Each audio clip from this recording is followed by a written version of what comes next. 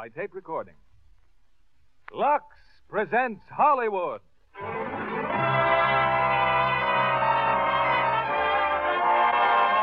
Lever Brothers Company, the makers of Lux Toilet Soap, bring you the Lux Radio Theatre. Tonight we are privileged to bring you Movietime USA, honoring the motion picture industry on its 50th anniversary by presenting scenes from the newest in fine motion pictures. And as our stars, Mario Alden, Ann Blythe, Leslie Caron, Claudette Colbert, Gary Cooper, Wendell Corey, Bing Crosby, Dan Daly, John Derrick, Joanne Drew, Gene Kelly, Vera Ralston, Donna Reed, Robert Ryan, Forrest Tucker, John Wayne, and Jane Wyman. Ladies and gentlemen, your producer, Mr. William Peter.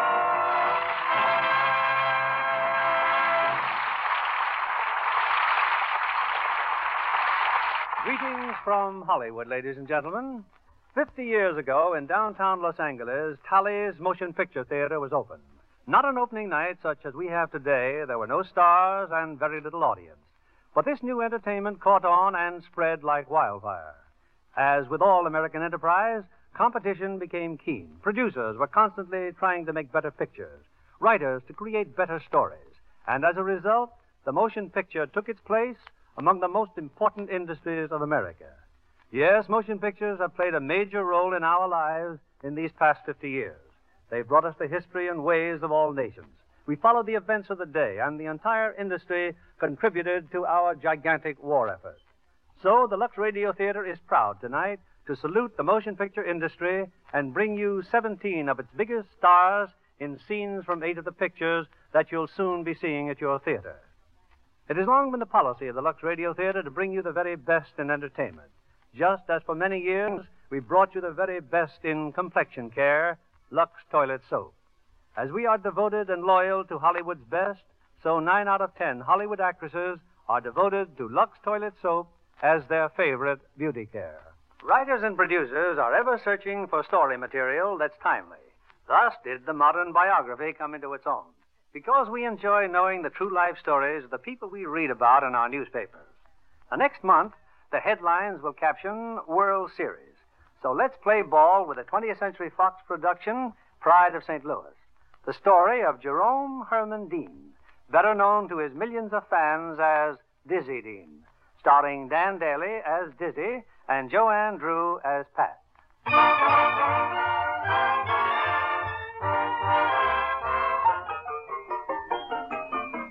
It's a bright, moonlit night, and a young man is paying a visit to the Nash residence in Houston, Texas.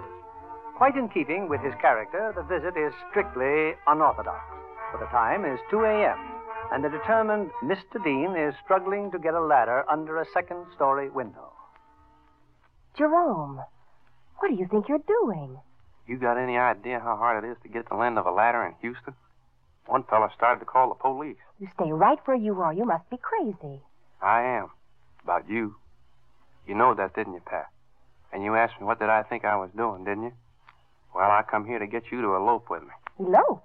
I wouldn't be in no such hurry, only that fella Bishop, he's got me a little worried. You ain't in love with him, I know that. Do you? Yeah, 'cause I talked it over with my brother Paul. And me and Paul decided, but if you keep on seeing Bishop and not seeing me, and especially if the Cardinal send for me, well, that means I got to live in St. Louis, and he'd be right here in Houston. Well, that's mostly all me and Paul talked about all evening. I love her, Paul, I said, and I'd like for her to marry me. Will you marry me? You stay on that ladder. You come an inch closer, I was just getting closer to make sure you heard me. Of course, to tell the truth, I don't have to get no closer, because, well, you probably wouldn't know, but I've been the runner-up in the hog calling contest in Lucas, Arkansas the last 3 years. Don't you dare raise your voice. Then why don't you answer a person's question? Will you marry me? Tonight? Tonight. No. Tomorrow morning? No. Tomorrow afternoon? I never make dates that far ahead. How can a girl be sure? Look, Pat, I aim to be polite and friendly because I love you. But I'm going to get me an answer. Will you marry me tomorrow afternoon? Well, I really don't know. Look, Pat. Tomorrow afternoon. I always thought I'd have a big church wedding with bridal attendants and... Well, you never know, do you? We talked to Mr. Monroe in the clubhouse, me and Paul did. Mr. Monroe? I hope he approved, whoever Mr. Monroe is.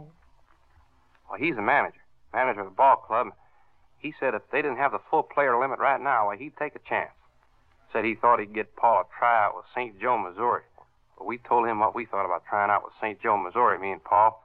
It's the St. Louis Cardinals or nothing for the both of us. Why, if I didn't figure Houston was the same as the Cardinals... Dizzy. Huh? Is that all you've got on your mind? Before we meet again to get married, how good a pitcher your brother Paul is? Now, you know better than that. Do I? Yeah, I know what you want me to say about how much I love you, how terrible I love you. Well, I do love you.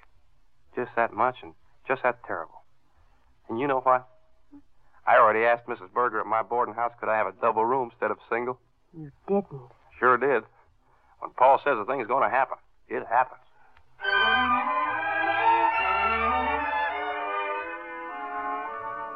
Ain't this just the most wonderful day ever was?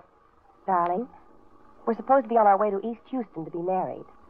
Well, this is almost the opposite direction you're taking. Dizzy, that's the ballpark down there. Well, isn't it? That's right, honey. I got to stop by for a minute. Oh? It's a surprise for you. Oh. It won't only take a couple of minutes to drive in and out. Hey, look at that crowd down there. Them bleachers is going to be loaded today. Anything you've got to pick up, we could stop by the business office and... Now, what I got in mind... What have you got in mind? Dizzy. Hello, Miss Nash. Everything is all set, is. The dailies have sent extra men, and I made it sound so important, even the wire service... What's he talking about? Well, you see, Pat, I was having breakfast this morning with Larry here. He's press agent for the Houston Ball Club, and while I was busting with my news, I was that happy. I guess I must have said something to Larry. Well, can't you read between the lines? No. Well, it was Larry's idea for me and you to get married. Oh, wasn't that nice of Larry? I mean, at the home plate. Where? At the home plate with the ball game going on. Oh, it's never happened before in the history of baseball. And certainly not with a pitcher would shut out them White Sox with one lucky hit they shouldn't even have got. Dizzy Dean. Well, there's nothing in this whole world that could persuade me to start our life together with such a dizzy farce. Oh, I'm sorry. I guess I am dizzy. But if you'll forgive me just this once... Well, it looks like you'll have to get yourself a substitute quick, doesn't it, Larry? Maybe the first baseman could do a striptease dance. Or you could persuade Mr. Monroe to roll a peanut around the bases with his nose. Yeah, I'm ashamed of you, Larry. Thinking you could get away with anything as dizzy as having a girl start her married life. Why, there's things a fella just don't do, Larry. Huh? But you yourself Hello, said Larry. that We're going to get married where Pat wants to get married. Thank you, darling. Yeah. Sure do hate to disappoint all them fans.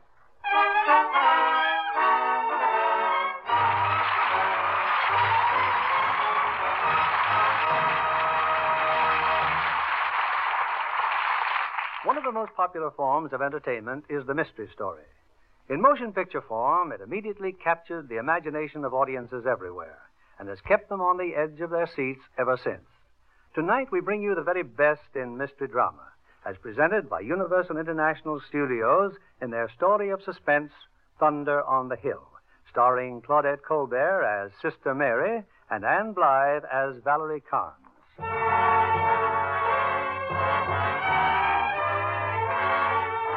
This is England, the countryside near the North Sea.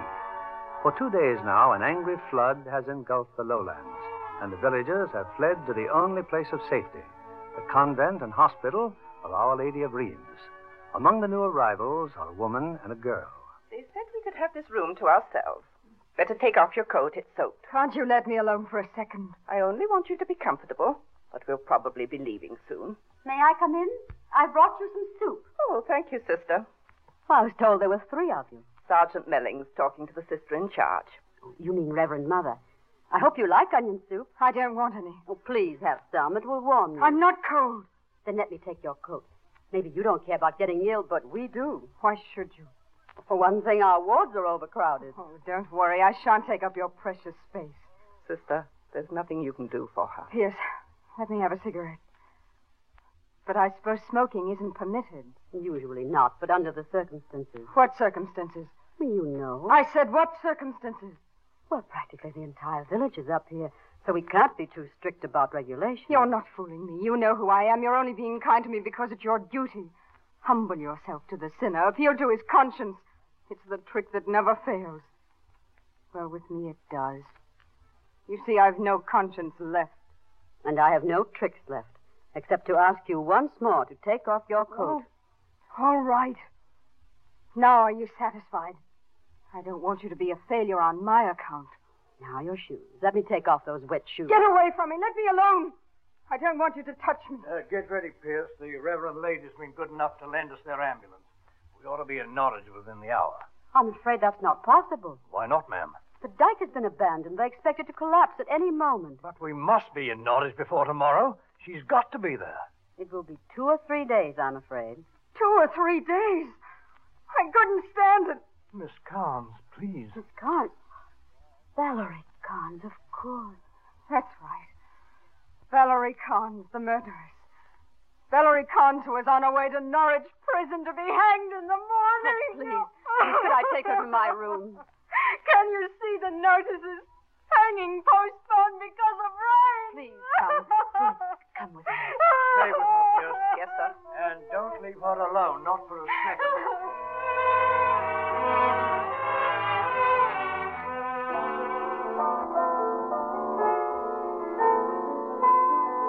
It's the following night in Sister Mary's room.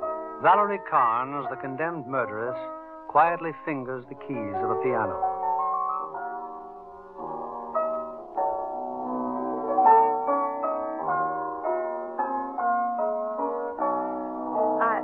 I know so little about music.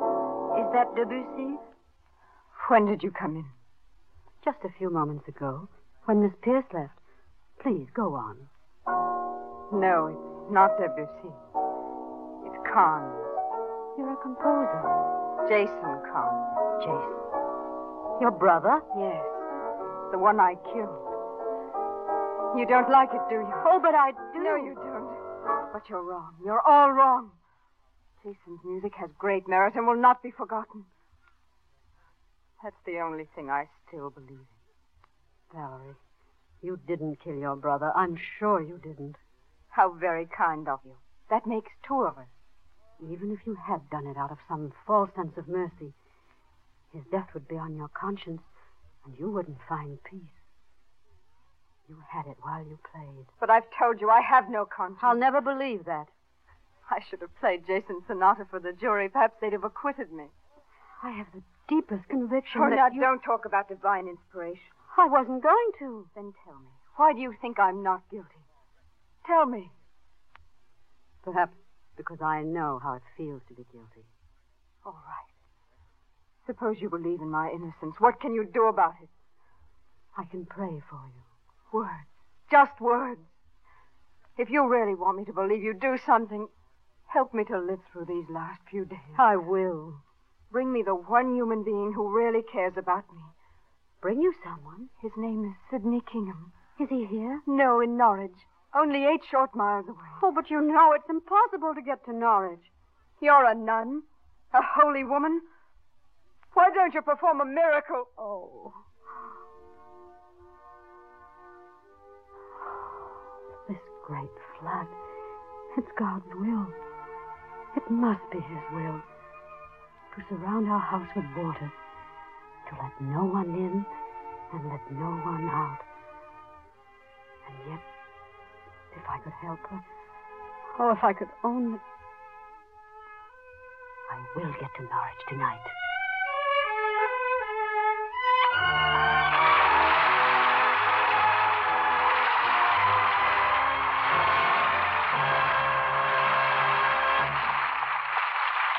Now we'd like to call back to the center of our stage Claudette Colbert and Anne Blythe. Claudette and Anne, I can't think of 2 stars more representative of the motion picture industry. 2 of our finest actresses and most beautiful women. Well, my. Well, thank you very much, Bill. Both Anne and I feel very honored that our picture was chosen for this tremendous broadcast, and I'm sure all the other players feel the same way. Yes, why, not only do we love making pictures, but we enjoy seeing them, too. I think it's wonderful that the players and the audience could attend the preview of these fine pictures at the same time. Yes, and imagine attending 8 premieres combined into one. Well, I've attended many premieres in person, but this is the first time I've given a performance at one. That's right, Claudette. Why, it's my first time, too. Well, you know, every time I've seen you 2 on an opening night, I've said, now, there are 2 lovely ladies. And I'm proud to say, 2 Lux lovely ladies. Bill, any actress would be very foolish to neglect her appearance. And we all know that Lux Toilet Soap is a fine complexion care. I highly recommend it. I'm devoted to Lux Toilet Soap facials, too. It's my favorite beauty care. Thank you, Claudette and Ann. And we're already looking forward to your next appearance on the Lux Radio Theatre. Thank you, dear.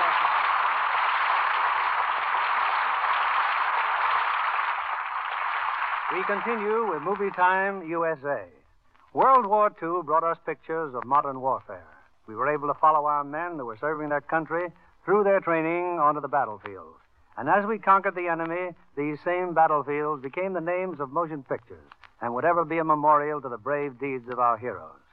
Here is our tribute to just one of the many branches of our armed services, the RKO picture, Flying Leatherneck, starring John Wayne as Dan Kirby and Robert Ryan as Griffin.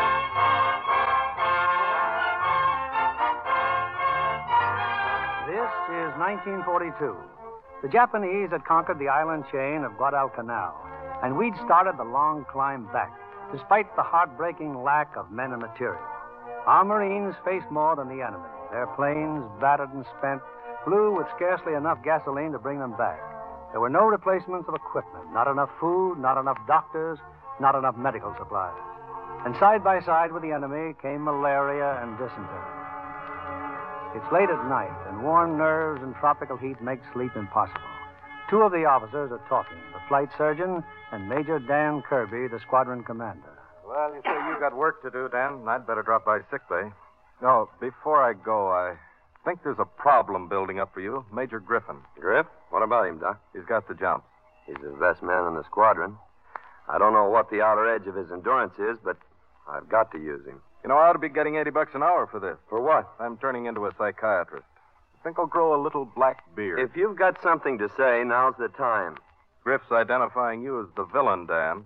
It's your fault this whole air operation hasn't enough men or equipment. Look, after this is over, Griff and I'll go out and get knee-walking drunk and forget it. Meantime, knock it off, Dr. Freud. I got a couple of missions to figure out.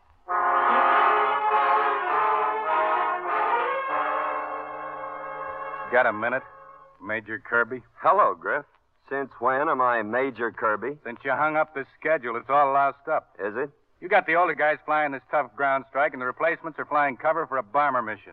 That's a milk run. Let's switch it. No, send the replacements on a milk run. The older guys have had some ground strike experience. They've also had it tougher than the law allows. I didn't make the rules. I only live by them. Maybe I did make one mistake, though. You ought to go with the bomber group. It'll give them a commander who understands combat, and it'll give you a little command experience. But I haven't any records on these new guys. I don't know which of them has had the most ground support training. Let's leave it the way it is. I'll fly the ground strike with you. Sure, you'll fly the ground strike with us. You beef at the decisions I make, but you're too soft to make them yourself. You just can't bring yourself to point your finger at the guy and say, go get killed. You gotta tear your guts out worrying about his flight record, or because some dame back in the States has given him the brush off, or whether he knows if his baby's been born yet. You got enough troubles of your own for one man. Stop trying to pack everybody else's around. Schedule that mission. Roger. I got a belly full of you, and I'm not buying the bill of goods you're selling. In my book, it's easy to be a turtle, to put a shell between yourself and the rest of humanity. Maybe I'm not making my point clear. 400 years ago, a poet said it better than I ever could. No man is an island. When the funeral bell rings, it isn't just for the dead guy. It's a little bit for all of us. Each man's suffering belongs to everyone. Or else why are we shooting off these guns? And I don't know what your reaction is going to be, but here's what I hope it is. I hope you say, let's take off those insignia and step out on the boondock and get it settled. Sir, you're one of the general headquarters right away, sir. Now, the pilots think they're going to be relieved. Is that true? Definitely not. You've got your orders, Griff. Get going. It's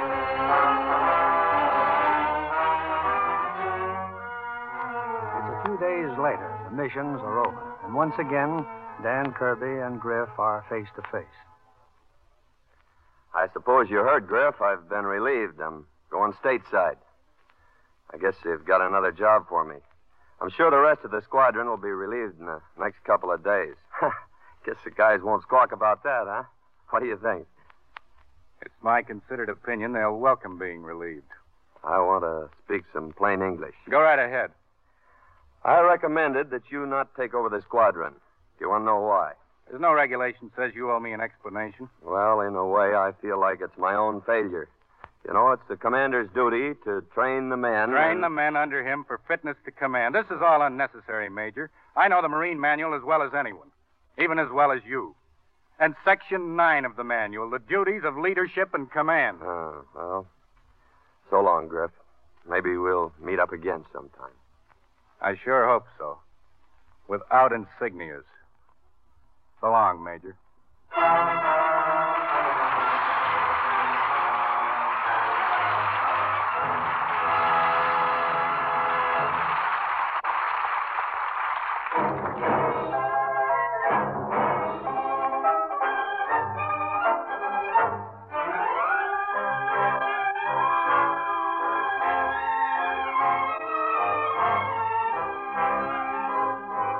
In An American in Paris, we see what music and the ballet have brought to pictures.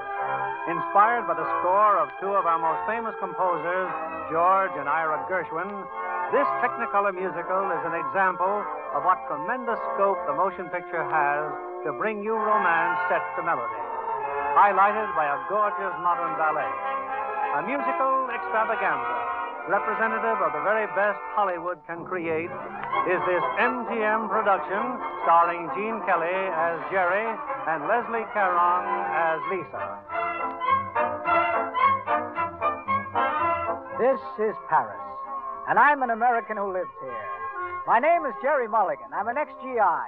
In 1945, when the Army told me to find my own job, I stayed on. And I'll tell you why. I'm a painter.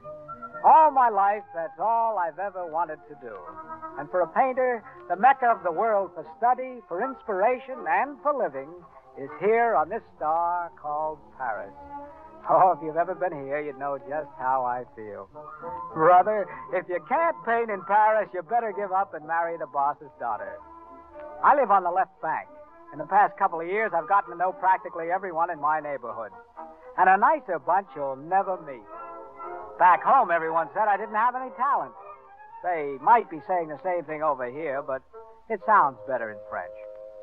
Oh, I have a lot of good friends in Paris. A lot of very good friends. But of all the people here, there's no one, believe me, like Lisa. Oh, it was easy to fall in love with Lisa. But meeting her and getting to know her, that was something else again. Anyway, she finally broke down and gave me a date. And guess what we did? We went walking. Ah, this is wonderful. Just walking with you, Lisa. You see, I wasn't sure you'd come at all. I thought maybe you just said yes to get rid of me. Not that it would have. You have been here before, along the river? Well, I come here all the time. I have a big thing for this spot.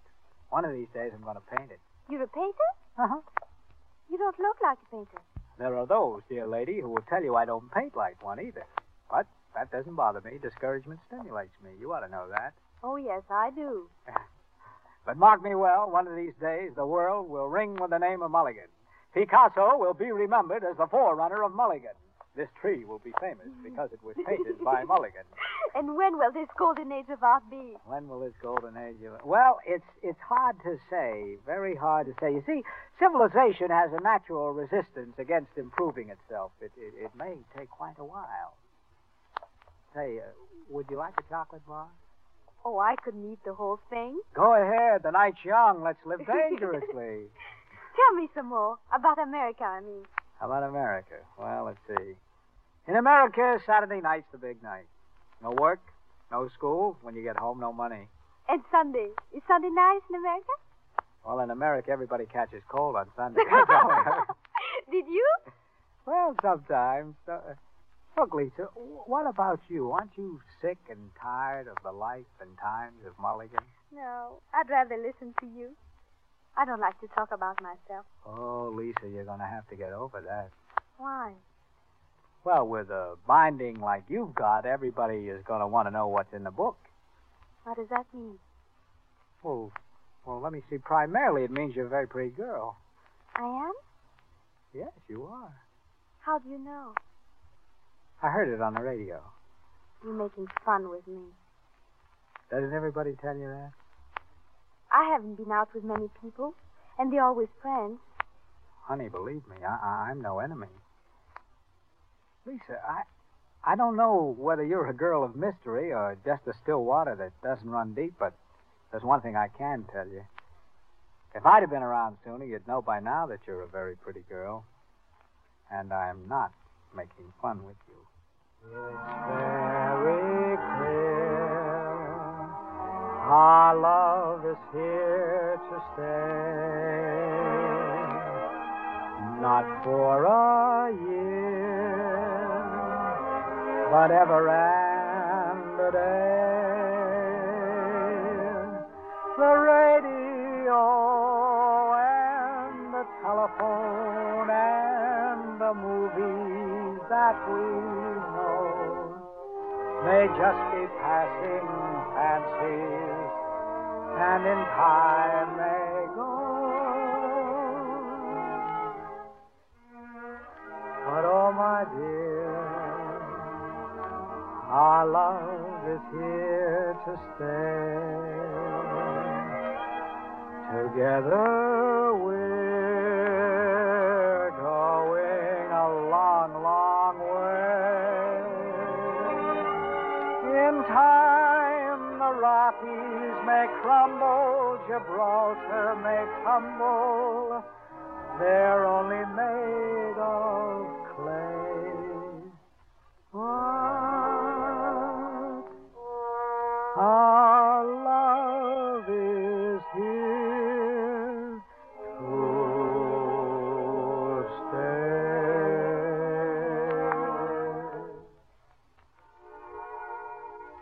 Jerry? Oh, what time is it? 11 o'clock. 11 o'clock. Oh, I have to go. Where? I have to... Oh, wait a minute. When will I see you again? I don't know. Well, how about tomorrow night? Oh, no. I can't. How about lunch? I'll tell you. Saturday morning, I'm at the École des Beaux-Arts. I'm finished at noon. Will you see me there? Saturday? Yes, I will. Goodbye, Jerry. Goodbye.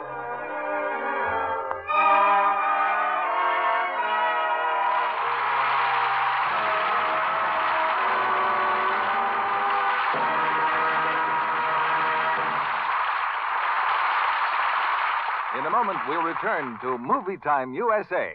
But now, here's our Hollywood reporter, Libby Collins, with a beauty tip for you. A tip from the glamorous stars you hear on our program tonight. Yes, John, it's a beauty tip that I'm proud to pass along. And it's as simple as this.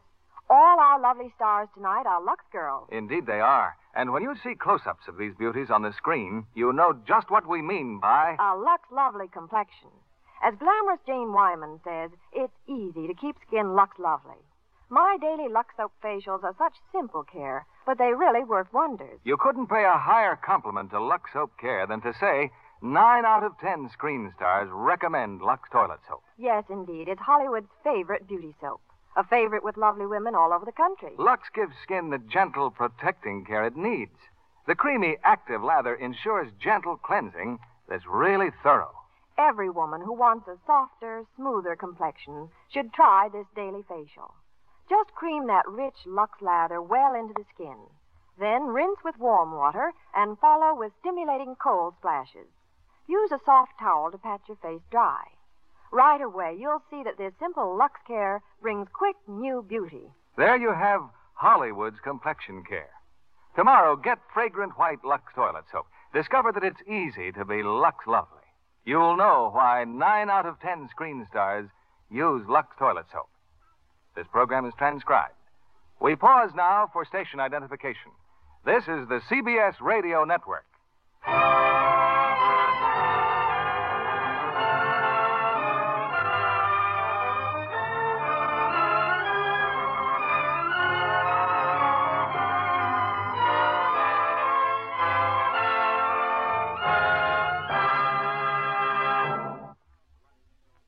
We continue with Movietime USA.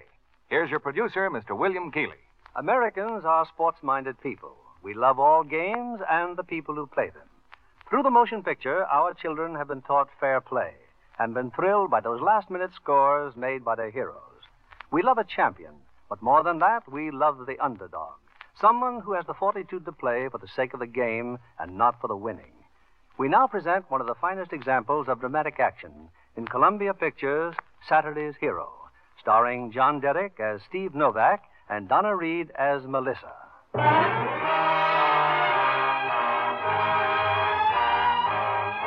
Saturday's Hero is a football player. In this case, a dark, unsmiling boy named Steve Novak. But Steve's leaving the university, and there's a stop to make before he goes to the airport. Come in, Steve. I'm so sorry. How do you feel? I'll be okay. The doctors say I'll never play football again, but... I meant about your father. How did you know? They just told me. You're going home? This afternoon, for good. Nothing here was any good, was it? What are you trying to say? Nothing, really. You think it's all wrong? What? You and I? I think it's very nice between us. But you're afraid it won't stay that way. Why do you say that? Because your uncle won't let it stay that way. Melissa, there have been lots of boys, haven't there? Lots of schoolgirl crushes, if that's what you mean. And not one of them ever mattered? Well, of course, they all did. At the time. Until your uncle turned them into something cheap and foolish. Something to be ashamed of. You don't understand. It isn't as though he's mean or small. He's been very good to me, Steve. You know how rich he is, but I'm really the only thing he has in the world. And when the thing comes along that you really want... Then he'll understand. He'll have to understand. Steve, I want to marry you. I want to go with you. I guess I'd make a rotten wife, but I never told you about my home, did I, Melissa? Middletown. An old house where we live. When it rains, the walls are always damp. You run your finger along the wall, it leaves a wet mark. My old man. I used to go to the park with him on Sunday. We'd eat rye bread and onion sandwiches. He'd slice the bread with a pocket knife he brought from the old country. He had big hands. Blue and red on the fingernails. I was ashamed because they always looked dirty. They were stains from the dye shop. He couldn't wash them off. Steve. He liked to sing when he had a little wine. Polish songs. Without the wine, he hardly ever spoke. The wine was because he was lonely. All inside himself. Now he's dead. No, don't. Why not? I never wanted to tell you about my home before. I can now, and it's good. You still want to go with me? Yes. Then go ahead and pack. I'll wait here till I just got the report from the hospital, Novak. Tough. Sure is tough. Oh, you better get ready, Melissa. We're leaving for Norfolk. I'm not going, TC. We don't have much time. Get your bags ready for the chauffeur. I'm going home with Steve. We're getting married. We won't have time for dinner. We'll eat on the road.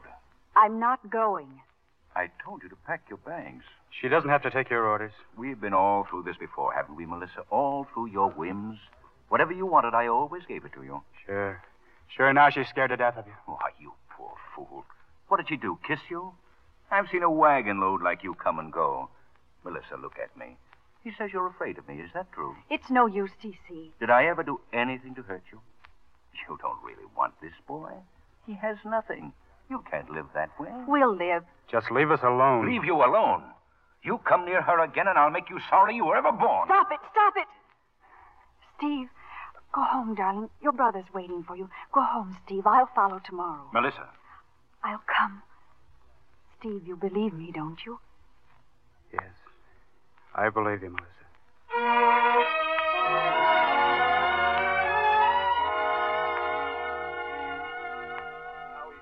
Steve. Papa's dead.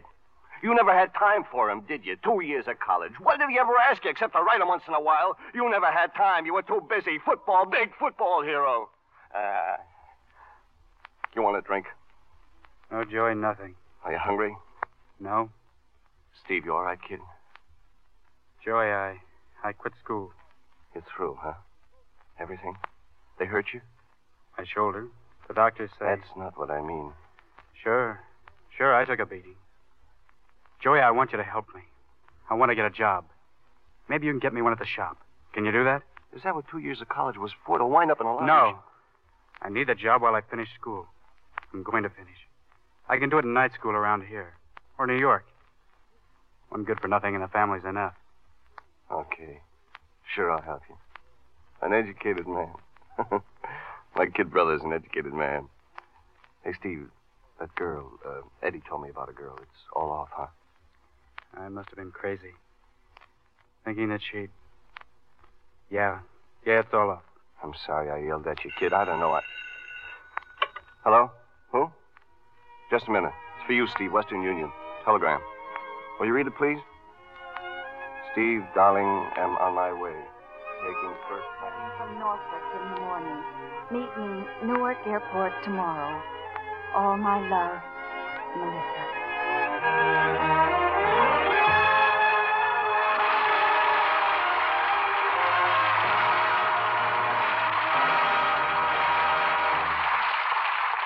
During World War II, Hollywood made many training films which were invaluable in teaching all branches of the armed forces. Hollywood then discovered that audiences were also interested in knowing just how our men learned to use unfamiliar weapons and fly new planes that gave almost unbelievable performances. Here's the unforgettable story of the B-29 in the Republic picture, Wild Blue Yonder, starring Wendell Corey as Cal, Vera Ralston as Helen, and Forrest Tucker as Tom West.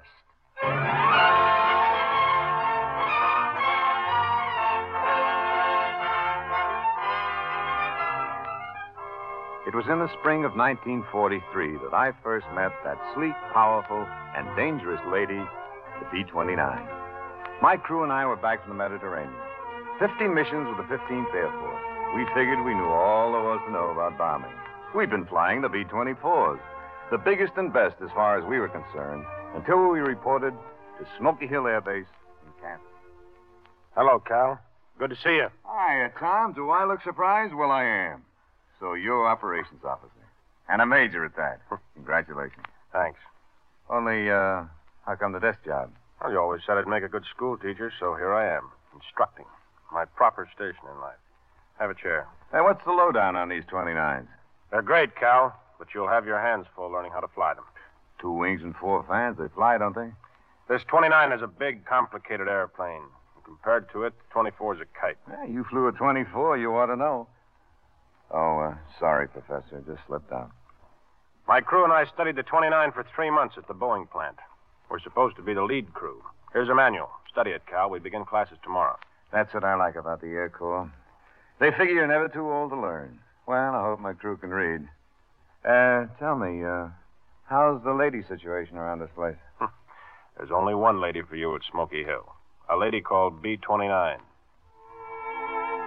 There were ladies at Smoky Hill, plenty of them. But there was only one Helen Landers, Lieutenant Helen Landers of the Nurses Corps.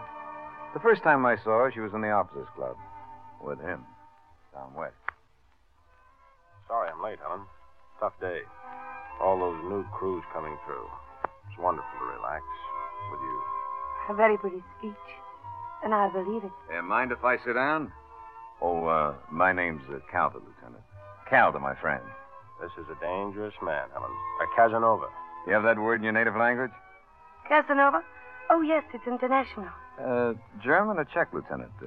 What is it? My accent? Neither, Captain Calvert. Before Hitler, I was Viennese. I've been American ever since. Fine. Now, for Pete's sake, Tom, what's the lady's name? All right, Helen Landers. Thanks for the introduction, cousin. Don't mention it, cousin. Are you two related? Yeah, strange as it may seem, we have aunts and uncles in common. And that's about all we have in common. Oh, I don't know. Well. So it is the same Tom West. Been having engine trouble lately, Captain? Oh, pardon me. So you're a major now. Knock it off, Ted. Beat it. Hiya, Lieutenant Landers. Did the major here tell you about Ploesti? I said knock it off. This wrong-way guy goofs off overseas and ends up on the gravy train, stateside.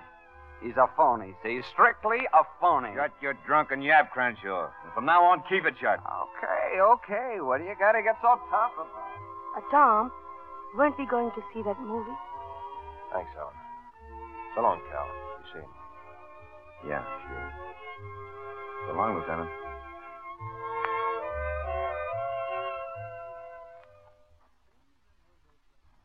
Anything wrong, Helen? You haven't said a word since we left the club. I'm sorry, Tom. You're wondering about what that drunk said. I want to tell you. Tom, please. Why not? You'll find out sooner or later. It doesn't matter.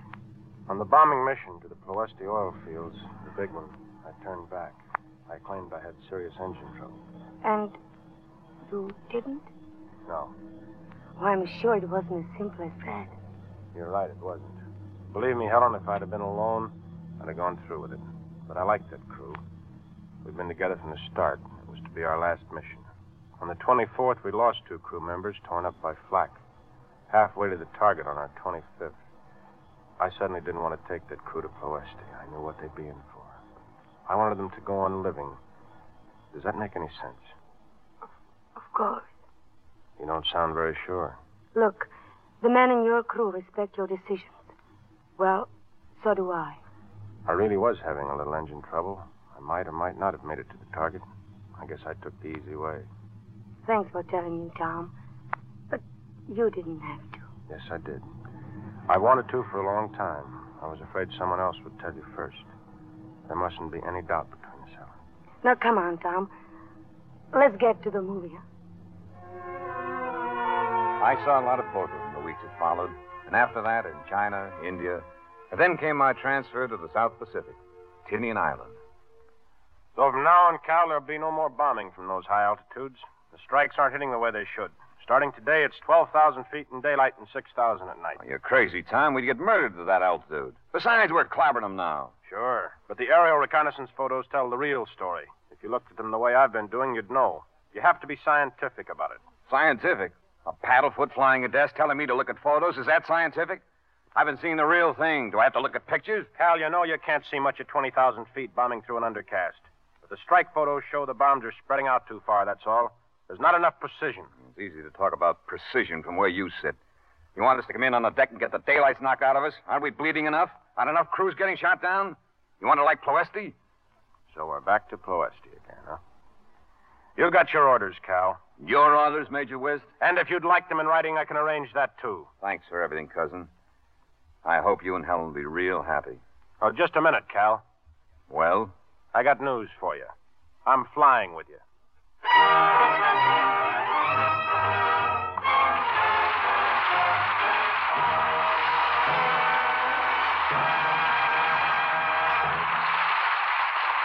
In a moment, we'll continue with Movietime USA. But meanwhile, I want to take time to have a chat with Joanne Drew and Donna Reed. We'll be delighted, Bill. First, may I thank you both for appearing tonight and for your fine performances. We thank you. And I know I also speak for Donna when I say we were happy to contribute our part in this tribute to the motion picture industry. We're proud to be associated with these fine pictures. You know, Joanne, there's an old saying in Hollywood that if you want to be in pictures, you have to go east. That's not true in my case, Bill.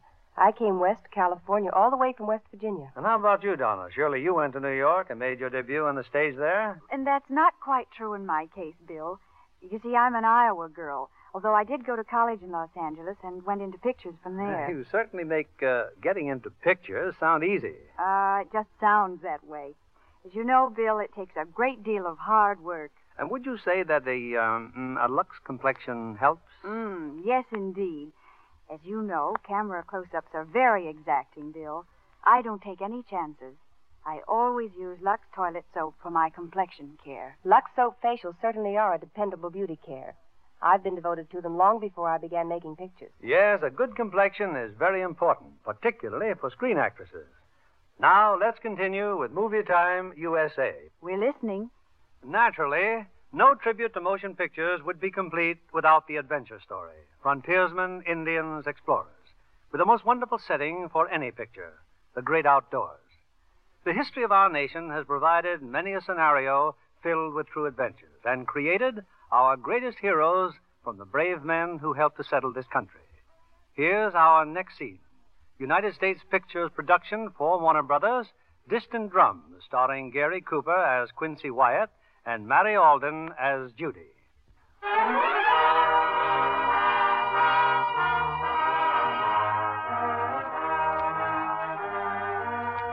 The year is 1840, the territory of Florida. A young naval lieutenant has begun a strange and mysterious mission inland to a rendezvous with an Army officer known to him only as Captain Quincy Wyatt. The journey was through a jungle, beautiful, weird, deadly. And finally, where the stream widened into a lagoon nestling between sky and water, was an island. And on it, the headquarters of Captain Wyatt. He was waiting for me. Howdy, Lieutenant. Any trouble getting here? No, sir. As far as I know, I came unobserved. How long do you reckon it'll take to move your boat overland to Lake Okeechobee? Well, before I answer, may I say you have my sympathy, sir. How's that? Well, my craft is only big enough to carry 40 men. Well, that's all right, because that's all the men I got left. 40 men to go clear across Florida and take a fortress? That's suicide. Maybe you're right, but somebody's got to try and nip off the Seminole supply of guns.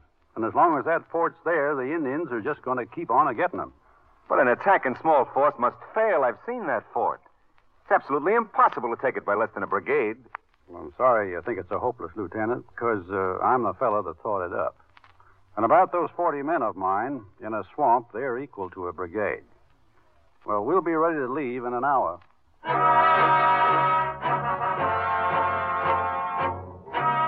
days later, Captain Wyatt had accomplished the impossible. But the destruction of the fort had aroused another enemy, the Seminole Indians. To Wyatt now has fallen the terrible task of leading his 40 soldiers and the prisoners they have freed through the treacherous Everglades to safety. Among the prisoners is a girl. Well, Captain, we going to get out of here alive or not? Now, that's something the men would sure like to know. I'd like to know myself. We're safe here till morning. Seminoles don't relish the dark. Is there any more questions, Miss Beckett? Some, maybe. If I was you, I'd ask them now. Come morning, I may not be around to answer. I was just figuring. Figuring what? You. And how much cloth it would take to make you a pair of those tight doeskin breeches, real fitted like.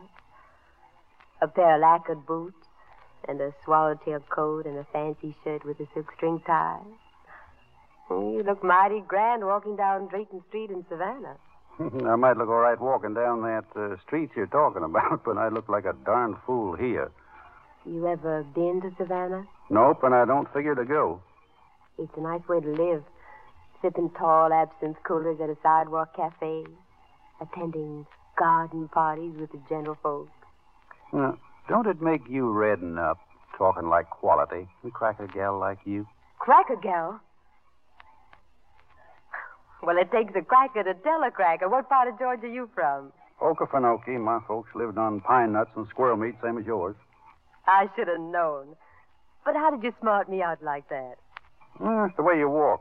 Down home, we used to tie up a gal's leg when she was 16 so we could get a first pair of shoes on her. That's how it was with you, wasn't it? I still got the marks of that rope on my shin bone. You didn't pick up that highfalutin talk in the cracker country. Where you been wandering? Oh, Charleston, Havana, wherever the gold coins roll. Well, there ain't any around here.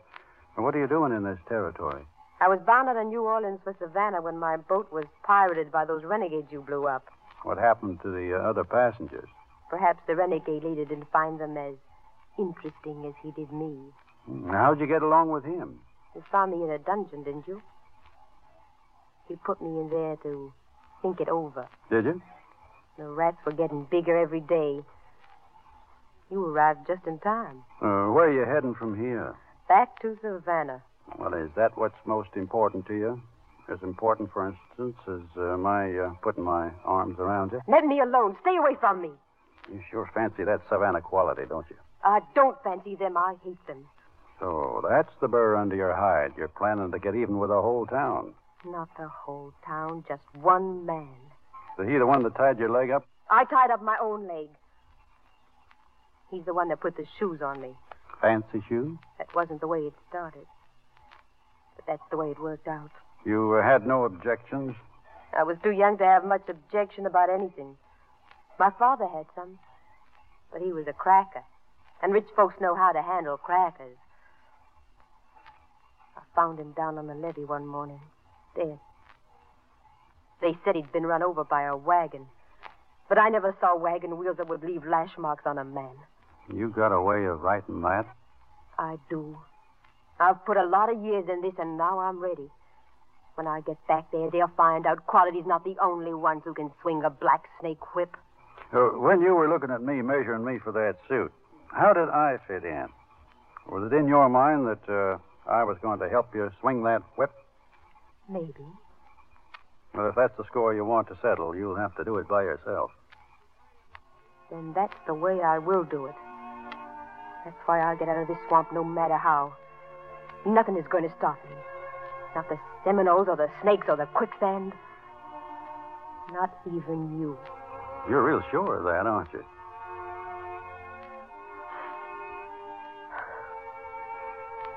You're still so sure? Were you to kiss me again, maybe I wouldn't be. But you're not going to kiss me again. So it still goes. Nothing's going to stop me, Quincy. Not even you.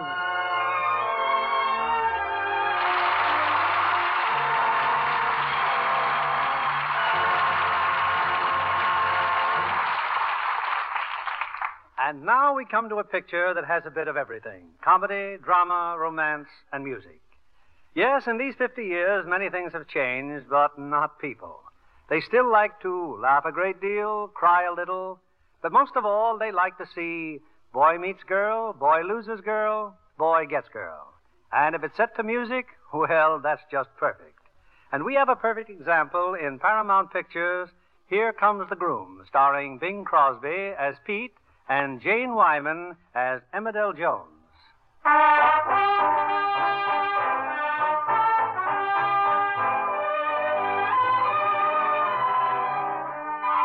This is the story of Pete Garvey, who went to Europe, and Emmerdale Jones, who waited for him to come home. Waited for 3 long years. You see, every time I told Emmerdale I'd be coming home to marry her, well, something would come up and there'd be a little delay. A little delay? Get him. 3 years of delay. Well, I've had enough. I'm getting married, and not to Pete Garvey. He's Wilbur Stanley, who's very rich, very good-looking, and very much in love with me. See, I even brought her a ready-made family. I adopted them in Paris. 2 of the swellest kids you ever saw. They're wonderful kids. But I'm going to marry Wilbur Stanley. I'm going to marry Wilbur Stanley. Okay, but I've got to give my children a home, and you got to help me find one, yeah? Well, all right, I will. So it happens that among Mr. Stanley's many enterprises is a very active real estate department. I'll take you down to the office right now. I'll find a house for those poor little children if it takes all night. Well, all right.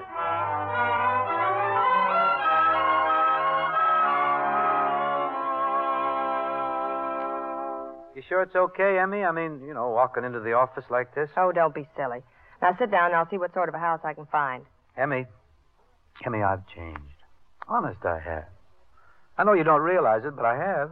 Honest. Gee whiz, when you've wandered around homeless for years and you finally come back to the girl that you love. Well, if I'd known you were coming, I would have brought my violin. Oh, you're a hard woman, Emmerdale Jones. That I am. A hard, hard woman. Come over here by the window, will you? I want to show you something. Well? Look yonder. Gloucester. Are you crazy? You can't see Gloucester from here. I can, Emmy. We were going to spend our honeymoon in Gloucester. I can see a boy and a girl.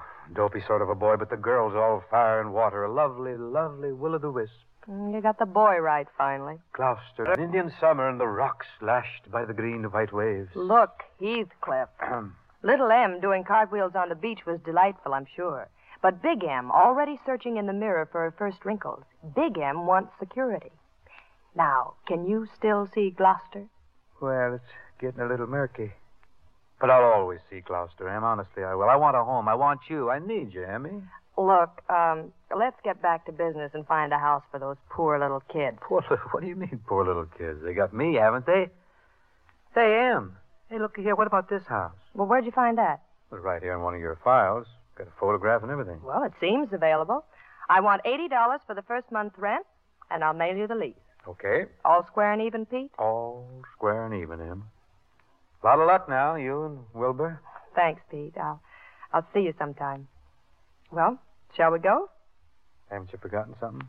Have I? Well, don't we always leave them singing? Oh, yeah, we always leave them singing. Betty Coloratura. Pretty, but yes. It's a little out of my register. You know I have a limited range. Yeah, you kill at 50 inches. Well, hang on then, Emmy girl. Now, don't get lost around the curves, huh? I brought my scooter. In the cool, cool, cool of the evening, tell 'em I'll be there. In the cool, cool, cool of the evening, better save a chair. When the party's getting a glow on, singing fills the air. In the shank of the night when the doings are right, well, you can tell 'em I'll be there.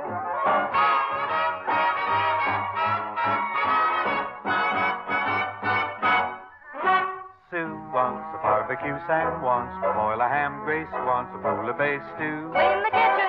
Jake wants a weenie baked steak and a layer cake. He'll get a tummy ache too.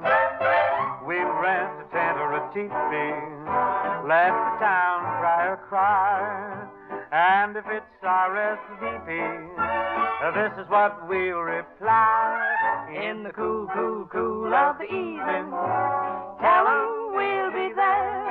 If you want a couple of deadheads to fracture the affair, why, I may even sing a Pagliacci. Well, stand back and give him air. Steady now.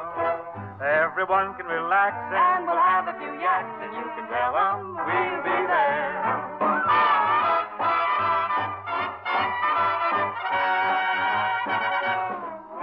Zing, said the bumblebee, let's have a jubilee. When said the prairie hen, soon? Sure, said the dinosaur. But where said the grizzly bear? Under the light of the moon. How about your brother jackass? Everyone gaily cried. Are you coming to the fracas? And over respects he sighed. In the cool, cool, cool of the evening, tell 'em we'll be there. In the cool, cool, cool of the evening. Clank 'em, slick 'em on my hair. Now if perchance I look a bit peaked, remember, sailor, if we're still on our feet and there's something to eat, well, you can tell 'em we'll be there.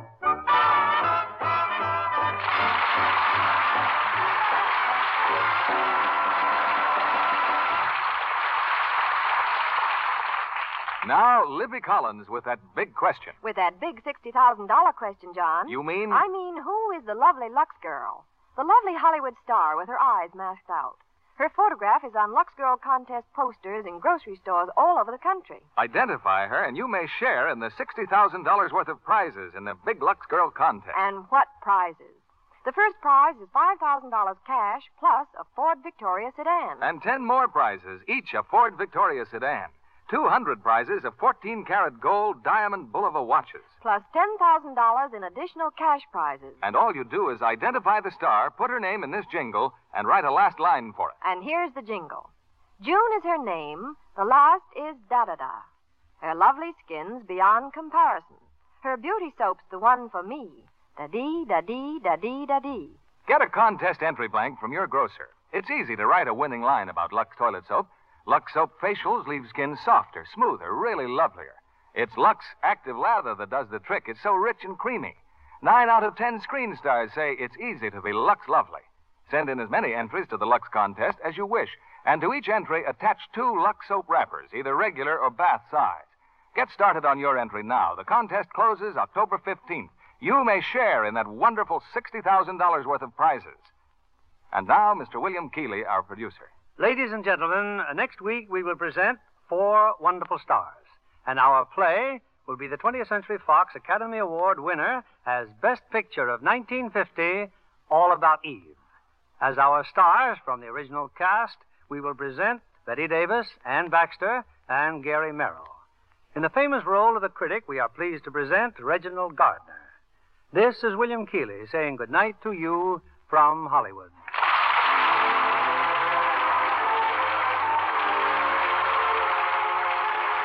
This program came to you by tape recording and was adapted by S.H. Barnett. Our music was directed by Rudy Schrager.